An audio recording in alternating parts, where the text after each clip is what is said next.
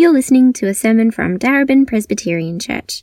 Visit us online for more resources or to get in touch.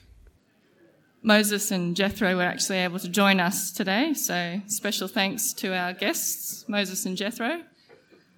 They got through the quarantine. So reading from Exodus 18. Moses' father-in-law, Jethro, the priest of Midian, heard about everything that God had done for Moses and for what God's people, Israel, when the Lord brought Israel out of Egypt. Now Jethro, Moses' father-in-law, had taken in Zipporah, Moses' wife, after he had sent her back, along with her 2 sons, one of whom was named Gershom, because Moses had said, "I have become a foreigner in a foreign land," and the other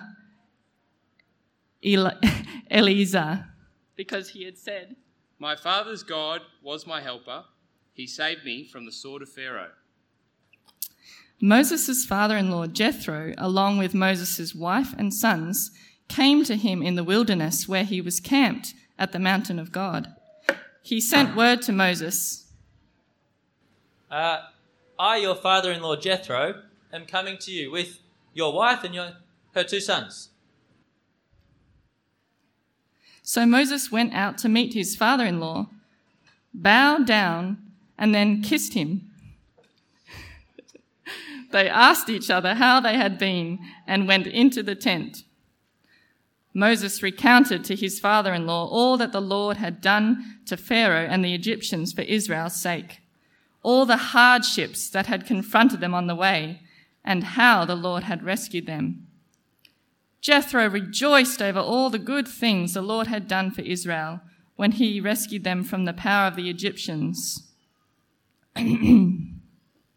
Praise be to Yahweh, who rescued you from the hand of the Egyptians and of Pharaoh, and who rescued the people from the hand of the Egyptians. Now I know that Yahweh is greater than all other gods, for he did this to those who had treated Israel arrogantly. Then Jethro, Moses' father-in-law, brought a burnt offering and sacrifices to God. And Aaron came with all the elders to Israel to eat a meal with Moses' father-in-law in God's presence. The next day Moses sat down to judge the people, and they stood around Moses from morning until evening. When Moses' father-in-law saw everything he was doing for them, he asked, "What is this that you're doing for the people? Why do you alone sit as judge, while all these people stand around you from morning till evening?" Moses replied to his father-in-law, "Because the people have come to me to seek God's will. Whenever they have a dispute, it is brought to me, and I decide between the parties and inform them of God's decrees and instructions." And Jethro responded, "Well, what are you doing? What you are doing is not good, Moses. You and these people who come to you will only wear yourselves out. The work is too heavy for you. You cannot handle it alone. Listen now to me, and I will give you some advice. And may God be with you. You must be the people's representative before God and bring their disputes to him. Teach them his decrees and instructions and show them the way they are to live and how they are to behave. But select capable men from all the people, men who fear God, trustworthy men who hate dishonest gain, and appoint them as officials over thousands, hundreds, 50s, and 10s. Have them serve as judges for the people at all times, but have them bring every difficult case to you. For simple cases, they can decide themselves, and that will make your load lighter, because they will share it with you. If you do this, and God so commands, you will be able to stand the strain, and all these people will go home satisfied." Moses listened to his father-in-law and did everything he said. So Moses chose able men from all Israel and made them leaders over the people as commanders of thousands, hundreds, 50s, and 10s. They judged people at all times. They would bring the hard cases to Moses, but they would judge every minor case themselves. Moses let his father-in-law go, and he journeyed to his own land. Good afternoon, everyone. My name's Aaron. If you don't know me, I'm one of the pastors here at DPC. Just to clarify before I pray, when Stu mentioned that there is church camp next weekend, that also means, in case you didn't kind of read between the lines, that there's no church here like this next Sunday afternoon. So just in case you're new today, if you can't make it on church camp, that's fine. But also there's no church here next Sunday due to us being away. Let me pray and we'll come to God's word. Gracious Heavenly Father, we thank you for this, your word, and we pray that by the power of your Spirit you would open our hearts and minds to humbly receive it and be changed by it. In Christ's name we pray. Amen. Well, as we come to a chapter like Exodus 18, it's not one of the better known chapters in the book of Exodus, and maybe it can feel a little bit random. You know, where exactly does it fit into the whole book of Exodus? Actually, the Exodus chapter 18 functions like a bit of a hinge in the book of Exodus. If you look back to Exodus chapters 1 to 17, what you see in those chapters is that Israel is a people who have been saved by God. Right? God has graciously and powerfully acted to save Israel from their slavery in Egypt. That's looking back to chapters 1 to 17. But if you look forward to chapters 19 to 40, you see that now that Israel is a people who've been saved by God, they're called to live for God, to live for God's glory in the world, to make God look great by sharing the good news about Him, by living in accordance with His word. But how is it specifically that Israel is to live for God? How are they to live in light of this great saving act that God has done, rescuing them from slavery in Egypt? How are we to live in light of our salvation? If you're a Christian who's trusted in Jesus and knows what it is to be set free from your slavery through faith in Christ, how should we live in light of our salvation? I think that's the big question behind Exodus 18. And in Exodus 18, we see that we're to live in light of our salvation by doing two main things. Really, the two halves of the passage. The first is by sharing the good news of what God has done so that others might come to know Christ. And the second is by sharing the leadership of God's people so that all of God's people can know how to live in line with God's word. So sharing the good news of what God has done, sharing the leadership of God's people. So first, let's take a look. If you've got the Bible open, or at least this passage, that'd be a wonderful thing. We're going to look at verses 1 to 12, where we see that we can live in light of God saving us by sharing the good news of what God has done. I'll take a look in verses 1 and 2. Jethro hears about all that the Lord has done for both Moses and Israel through his daughter Zipporah. And maybe a bit of the backstory here, if you haven't been reading through the book of Exodus with us, you might remember that Moses, he's a Hebrew, he's born and raised in Egypt, but when he kind of gets to a certain age, he has to flee into Midian, fleeing from Pharaoh's judgment, because he tried to stand up for one of his fellow Israelites by murdering an Egyptian. So he flees into Midian. While in Midian, he meets this Jethro, who then marries one of his daughters, Zipporah, and he and Zipporah have two sons, Gershom and Eleazar. That's mainly Exodus chapter 2. Exodus 3, God appears to Moses in the burning bush at Mount Sinai, and God calls Moses to return to Egypt to rescue his people from their slavery there. So from Exodus chapter 4 verse 18, we've heard nothing about this Jethro. In Exodus chapter 4 verse 18, Moses went to Jethro to respectfully ask for his blessing before he went back to Egypt. And so here we're picking up the story with Jethro again. And you'll notice there in verse 1 that Jethro is described as a priest of Midian, which tells us that at this point, Jethro is not a believer in the God of Israel, in Yahweh, the Lord. You know, small caps Lord, you might see that in your Bible. He's not a believer in that God. Right? He's worshipping and serving the pagan gods of the Midianites. He's a priest of Midian. But verse 1 does tell us that somehow he's come to hear about everything the Lord has done for both Moses and Israel. And I think it's probably through his daughter Zipporah. Because if you take a look in verse 2, it says there, after Moses had sent away his wife Zipporah, his father-in-law Jethro received her. Now, there's some debate about exactly when this happened, when Moses said to Zipporah, hey, why don't you go to your father, go and visit your father. But we know from verse 5, if you scan down in Exodus 18, that Israel is now camped at a place near the mountain of God, otherwise known as Mount Sinai, Mount Horeb. And we know from back in Exodus chapter 3, where Moses was called by God at the burning bush, that Mount Sinai is right near Jethro's house. So I think it's pretty likely that Israel arrived at their camp near the mountain of God, and Moses said to Zipporah, hey, we're in your dad's neighborhood. Why don't you go and visit him? And take the boys too. We'll have a couple of good nights' sleep. I think they're a bit older than that now.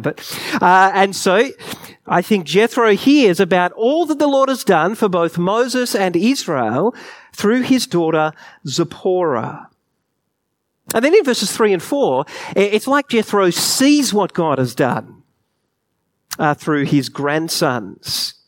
You see, the name of Jethro's first grandson is Gershom. It means I was a foreigner there. And the second grandson is Eliezer, meaning my God is helper.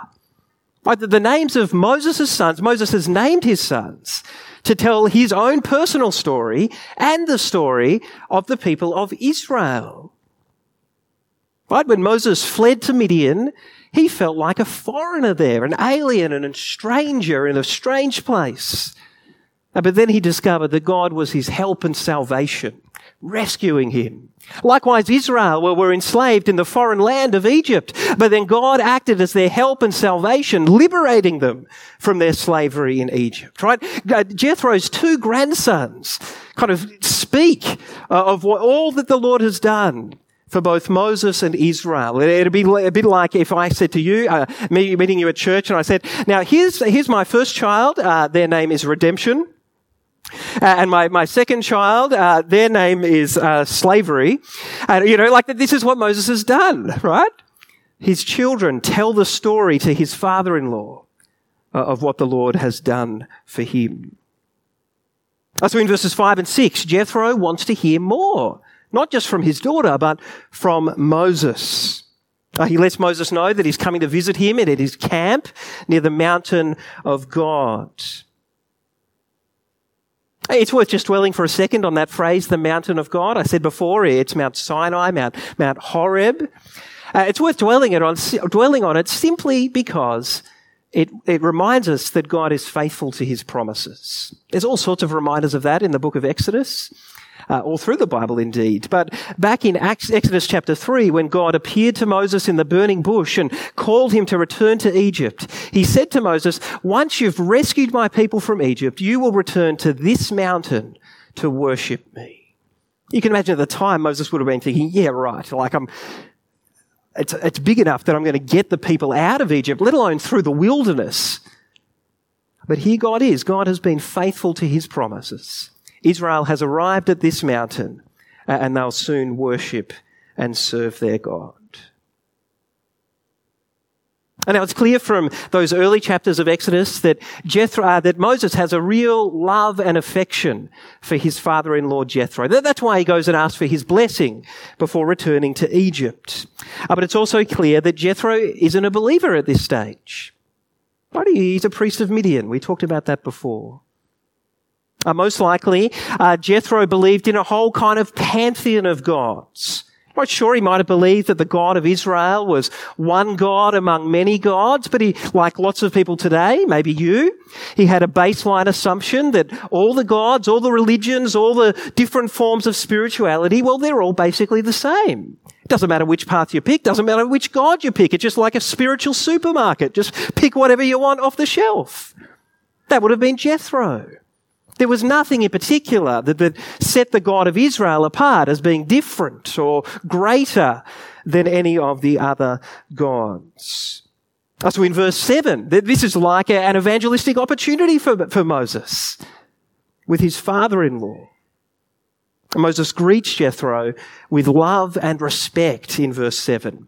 Now take a look there in verse 7. Even though Moses, by this stage, is a leader of a great nation, the shepherd of millions of people in Israel, he doesn't wait for Jethro to come into his tent like he would have been expected to do in this culture. You come to me like the doctor. The doctor doesn't come out and see you in the waiting room, right? You've got to go into them, right? But that's not what Moses does. He goes out to his father-in-law. He bows down. He kisses him. He treats his father-in-law with great honour and love and dignity and respect. And maybe there's a lesson in this for us if we're eager to share the good news of what God has done with someone. Right, we must always approach them with the utmost dignity and love and gentleness and respect. But of course, if you want someone to become a believer in Christ, it's not enough to treat them with love and respect.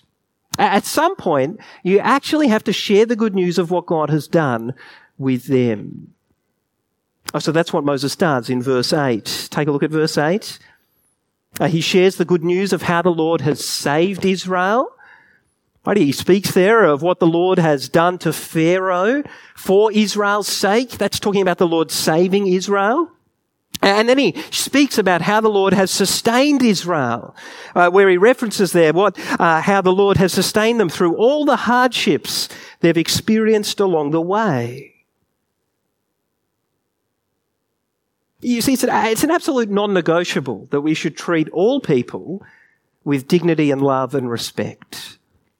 That's what we should do. But if you want someone to become a believer, at some point you have to seize the moment like Moses does here. You have to actually speak some words about what the Lord has done for you, about how the Lord has saved you from your slavery to sin, how he has sustained you through all the different hardships and suffering you've experienced in your life through faith in Christ his Son. You have to speak those words. It's important that these two things go together. Like some of us are really good at building relationships and treating people with love and respect, but we never get to the words. Other of us are eager to speak the words at anyone and everyone, perhaps in not the most loving way, so we never get to the relationship. Well, you see here Moses has both of those things, treating someone with great love and respect, but still having the courage to speak these words. And notice the repetition in this first part of Exodus 18. Right, back in verses 1 and 2, Jethro has already heard about everything the Lord has done for Moses and Israel. But Moses isn't worried about that. Right, he tells Jethro everything again. It's just repetition. And maybe that's an encouragement because some of you might have family and friends that you really think it'd be wonderful for them to come to know Jesus, but they've heard it all before, you see. And it feels like this time will be no different. This time will be no different. But sometimes it is. Right? Just because they've heard it all before doesn't mean it's not okay to share with them again. Well, in verses 9 to 12, we see the results of Moses' sharing the good news. Jethro wonderfully becomes a believer. And we see that in four main ways. The first is that Jethro comes to real faith in the God of Israel. I'll take a look in verse 11. Jethro says, "Now I know that the Lord is greater than all other gods." You see what's happened here? Jethro has heard what the Lord, the God of Israel, has done in history. Right? How he's graciously and powerfully acted to save Israel from their slavery in Egypt. He's heard about that. And he says, well, that's it. Now I'm convinced. Now I understand that the God of Israel isn't just one God among many gods on the supermarket shelf. This is the greatest God above all gods. He's the holy God, not just in the sense of being pure, but in the sense of being set apart from every other God. Don't try to lump him in with all the gods of the Midianites. He's the greatest of all gods. Now I know this, Jethro says. I wonder if that's the kind of faith you have in Christ. Hearing the good news of what God has done in history through the life, death, and resurrection of Christ, can you say, now I know that the Lord Jesus Christ isn't just one God among many gods. He is the greatest of all gods, the King of kings and Lord of lords. That's the kind of faith that Jethro comes to in the God of Israel. And that faith brings him real joy. If you take a look in verse 9, you see there that Jethro is delighted to hear the good news of what God has done. But he doesn't just kind of intellectually tick off on it, but he rejoices in it. He celebrates it. It makes him glad to hear this good news. Probably because he'd been wondering if the God of Israel was actually able to deliver on the promises he'd made to Moses. God appeared to Moses at the burning bush and said, "Hey, Moses, I'm going to, help you to take down this superpower, Egypt, and bring my people out." And Jethro was probably like, "Yeah, right, okay, we'll go and have a crack, But the Lord has delivered. The Lord is mighty and powerful to save. This brings Jethro deep and wonderful joy. And this is the same joy that's offered to all those who come to faith in Christ. There was a French mathematician named Blaise Pascal who was born in 1623, so quite a long while ago. After running away from God for 31 years, Pascal became a Christian at 10:30 p.m. on the 23rd of November, 1654. We know that because when he became a Christian, he had a little piece of parchment and he wrote his experience of becoming a Christian down and sewed it onto the inside of his coat. And then 8 years later, when he died, people discovered his story of becoming a Christian. So this is what he says. Year of Grace, 1654, Monday, 23rd of November, from about 10:30 at night till about half an hour after midnight, there was fire in my soul, he says. Certitude, heartfelt joy, peace. God of Jesus Christ, my God and your God, joy, joy, joy. Tears of joy. Like Jethro, Pascal was overflowing with joy, experiencing the abundant joy at hearing the good news of what God has done. In Pascal's case, the good news that through faith in Christ, you can have what he calls certitude. I'm sure you talk with that word all the time, right? Certitude is talking about assurance, knowledge for sure, for certain. That if you trust in the death of Christ on the cross in your place, you can know that your past, present, and future sins have all been paid for. Nothing left to pay.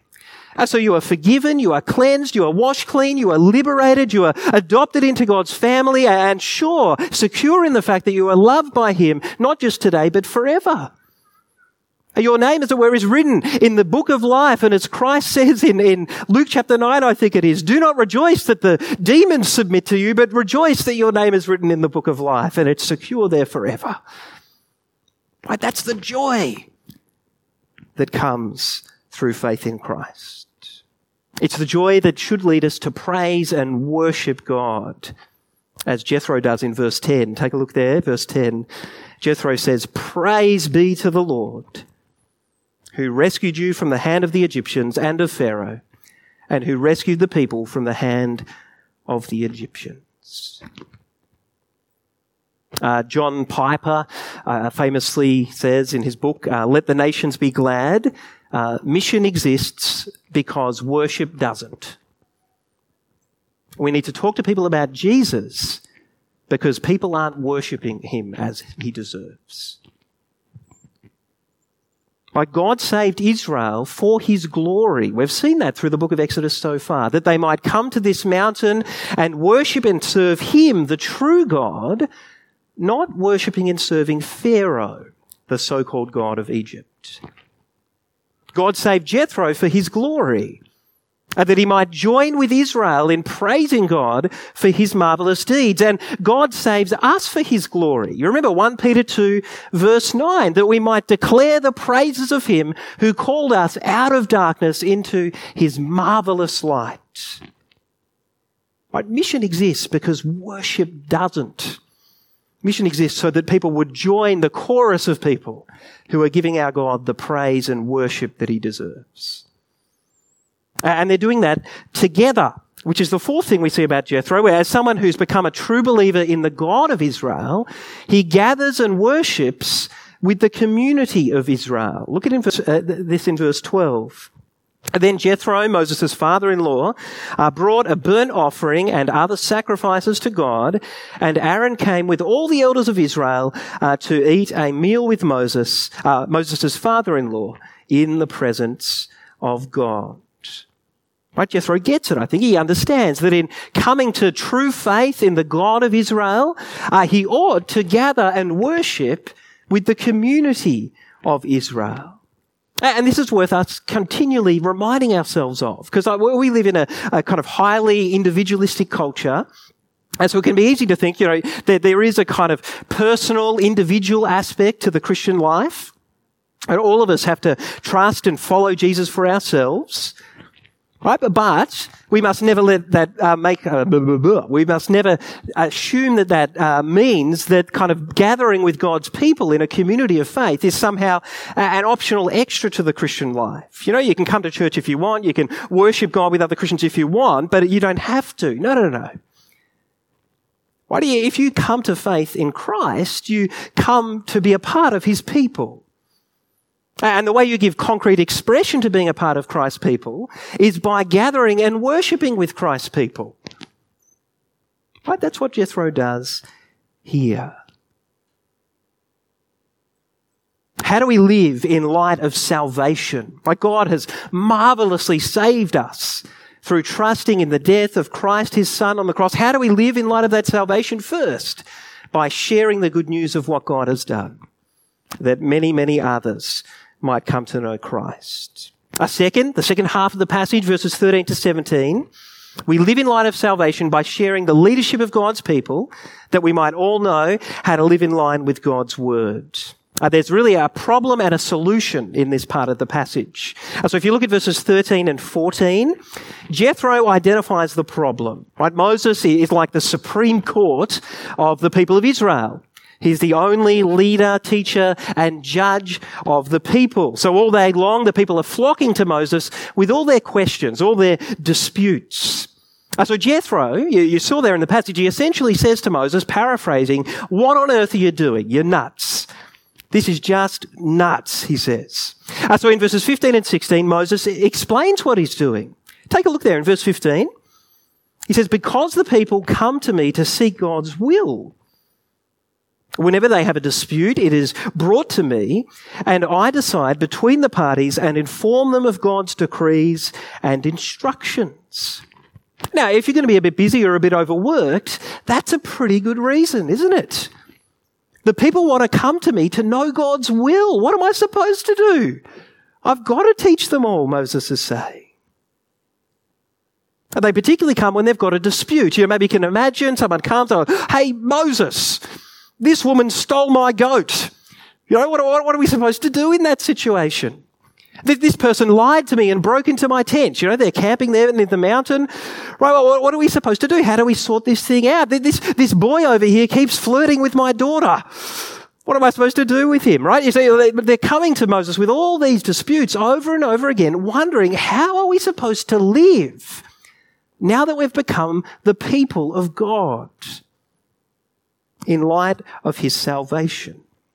It's not like the Israelites grew up with the Ten Commandments, they were all being taught them. They didn't. They didn't even grow up in a culture that was shaped by the Ten Commandments somewhat like ours.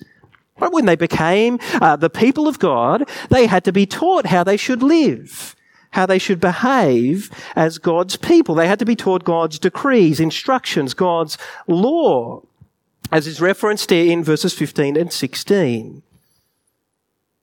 Now, some of you might have questions about that because you might think, hey, wait a second, I thought they didn't get God's law until Exodus 20 to 24, and here we are in Exodus 18, and Moses is already teaching them God's law. How does that all fit together? My short answer is, we can talk more later on, but my short answer is it seems like God has revealed bits and pieces of His law to Moses so He can start teaching the people, but the full revelation of God's law comes in Exodus 20 to 24. Happy to talk more about that after. Still, despite this kind of reasonable explanation in verses 17 and 18, Jethro's not satisfied. But he wisely points out that the status quo, like the current ministry structure, just isn't sustainable. Take a look. Even though Moses' desire is good, right, he's eager to teach God's people how they should live. And the people's desire is good, right, that they're coming to Moses with questions about how they should live as God's people. Both of those things are good. But what does Jethro say? He says, Moses, what you are doing is not good. Good desires. But what Moses is doing is not good. Why? Because if Moses sticks with his current plan, not only is he going to get worn out, but he's going to wear the people out. You see, it's not just about Moses getting tired. Jethro says you and the people will get worn out. Because Moses won't be able to deal with all their disputes, and the people will get frustrated with Moses because he can't deal with all their disputes. And this reminds us that the part of serving as a Christian, being engaged in ministry, is learning to accept your weaknesses and limitations and to say no to all sorts of good ministry opportunities. To say no to good things, to better things, so that you can focus on the best things. Right here, if you try to hold on to everything yourself, if you try to say yes to everything, you not only end up wearing yourself out, you end up wearing other people out. Because you're not able to serve their needs well. Now, I'm preaching that to myself just as much as you guys, right? It's been a good lesson for me this week, as I keep trying to let go of things.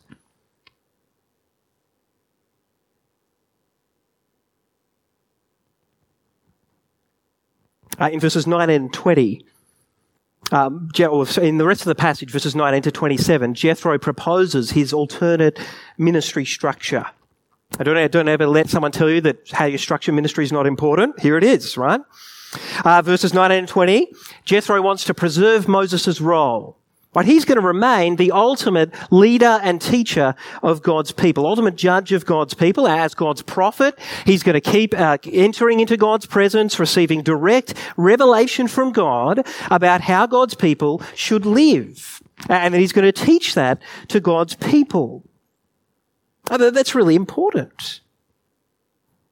Right? The Israelites are like new believers, new Christians. I don't know if you've ever had a conversation with someone who hasn't been a Christian for very long, but they're full of questions.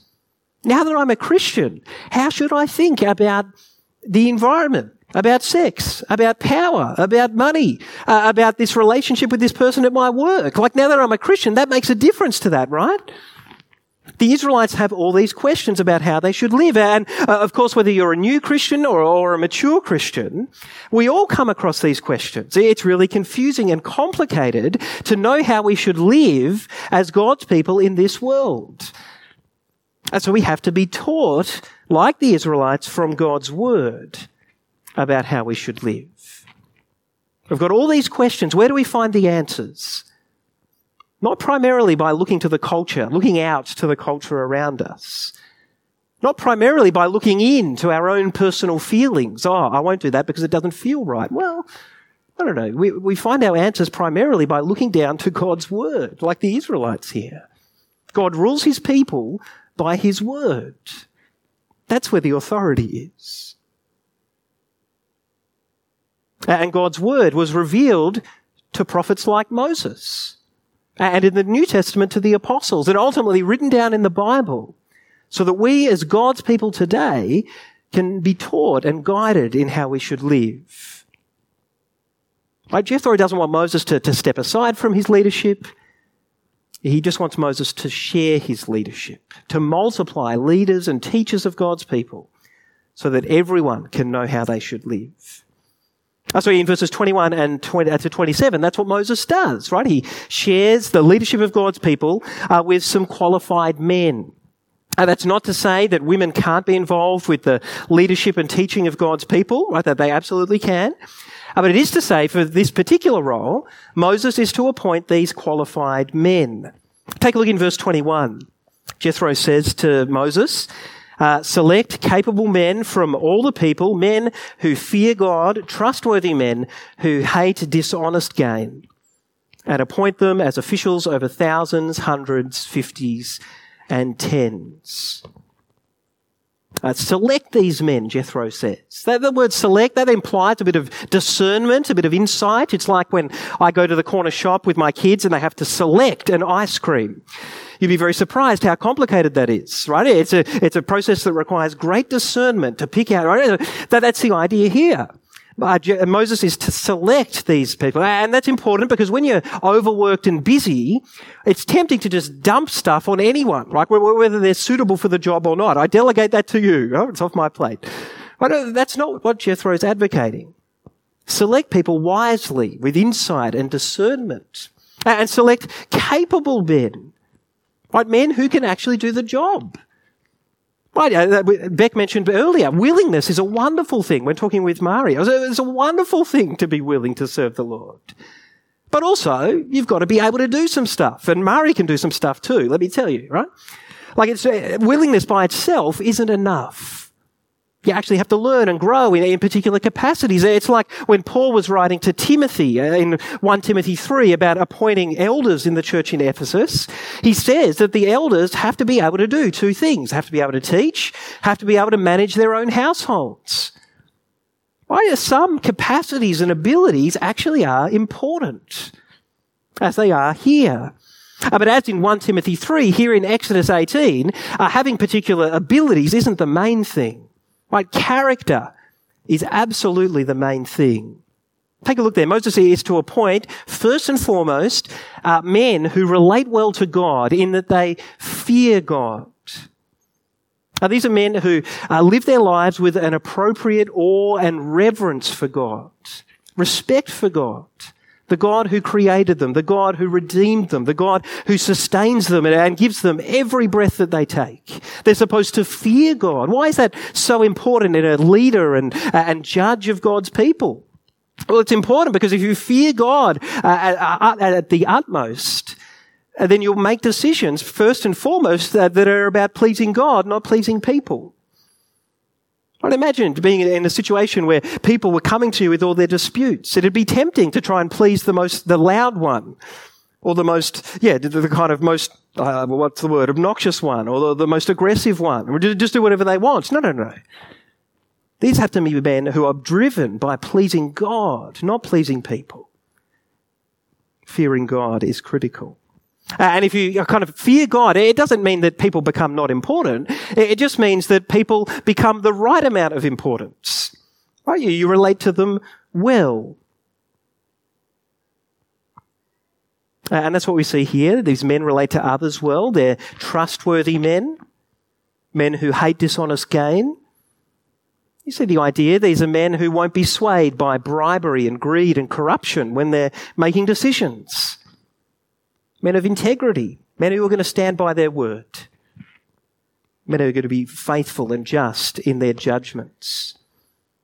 Moses is to select these men, appoint them over different sized groups of people, presumably according to their capacity, and they're to handle the lower level disputes, like the magistrate's court and the county court or something, but don't kick them up to the Supreme Court unless it's really necessary. That's the basic idea here. And at the end of the passage, Moses humbly listens to his father-in-law, puts into practice his advice, and it works. It's wonderful. So the point of this section is that God's people who've been wonderfully saved by his grace actually have to be taught how to live in line with his word. And as DPC has grown, that's become a job that is much too big just for me. Just like this job for Moses was much too big for him. He had a much bigger capacity than me. Israel was over 1 million people by that stage. I had to put on staff much sooner, so much weaker. But the point is, much too big a job for me. We had to appoint paid ministry staff like Adam and Anna. Had to appoint more elders to help with the teaching of God's word. Had to appoint more gospel community leaders all the time to help with the teaching of God's word, more children's and youth leaders to help with the teaching of God's word, so that together we can get around God's word and work out what it looks like for us to live as God's saved people in line with his word, in the midst of all life's complications and confusions. Of course, multiplying leaders and teachers by itself isn't enough. That's what we have to do to make sure everyone gets fed, everyone gets taught. We have to keep multiplying leaders and teachers. But that's not sufficient if we don't have an attitude of being willing to humbly receive teaching from God's word. Or we've got to have a culture in which when we're wrestling with a particular situation in our life, a particular decision, we might actually say, I'm not sure I have the answer for this. And we might say to a brother or sister in Christ or an elder or a gospel community leader or a pastor or whoever it might be, we might say, hey, I'm really wrestling with this situation. I don't know what to do. Can we sit and look at God's word together? Because part of being a Christian is knowing I've got blind spots, I'm sinful, I'm foolish, I make dumb decisions, and we've got to get together around God's word so we can work out what it looks like to live in line with God's word together. I wonder if you're willing to do that. Not just to hear teaching from God's word, but to humbly receive it and be willingly shaped by it. Which leads to the third thing, which is having received teaching from God's word, we've actually got to commit to living in line with it. Right? It's often in our sin that we're tempted to think that life would be better or a bit easier if we just kind of rejected God's word or at least reinterpreted God's word. Right? So that it fits a little bit more neatly with the flow of our culture or our own personal opinions and experiences at the time. Just kind of reinterpret it a little bit so we don't have to change. Right? But in the end, that suggests that we don't really trust that God is good. That we think, like the serpent said to Adam and Eve in the garden, that maybe God's word can't be trusted. Maybe what he says isn't for our good. But we can trust that our God is good, can't we?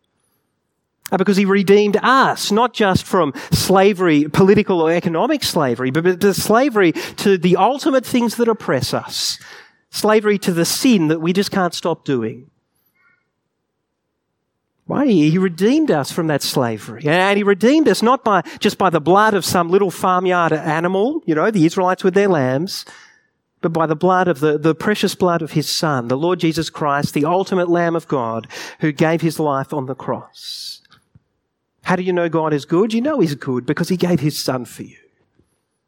Therefore, you can know that your Heavenly Father is good all the way through, that he's working for your good all the time, and therefore it is always good for you to hear his word, to be taught from his word, and to commit to living in line with his word. It might mean a bit of short-term pain. I'm not saying that. It might mean a bit of discomfort.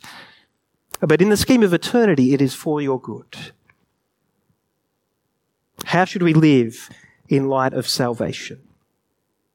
Well, in this passage we see that we respond to God's gracious act of saving us by sharing the good news of what he's done, that many others might come to know Christ, and by sharing the leadership of God's people, that we might all know how to live in line with God's word. I'm going to pray, and maybe Tim and Ken want to come up because we'll be singing. Let's pray. Gracious Father, we thank you for your word. And we do pray that we as your people would faithfully live in light of the wonderful salvation you have brought for us through Christ your Son, that we would share the good news of what you've done, that others might come to know Christ. And Father, that we would share the leadership and teaching of your people, that we might all know how we can live in line with your word. In Christ's name we pray. Amen.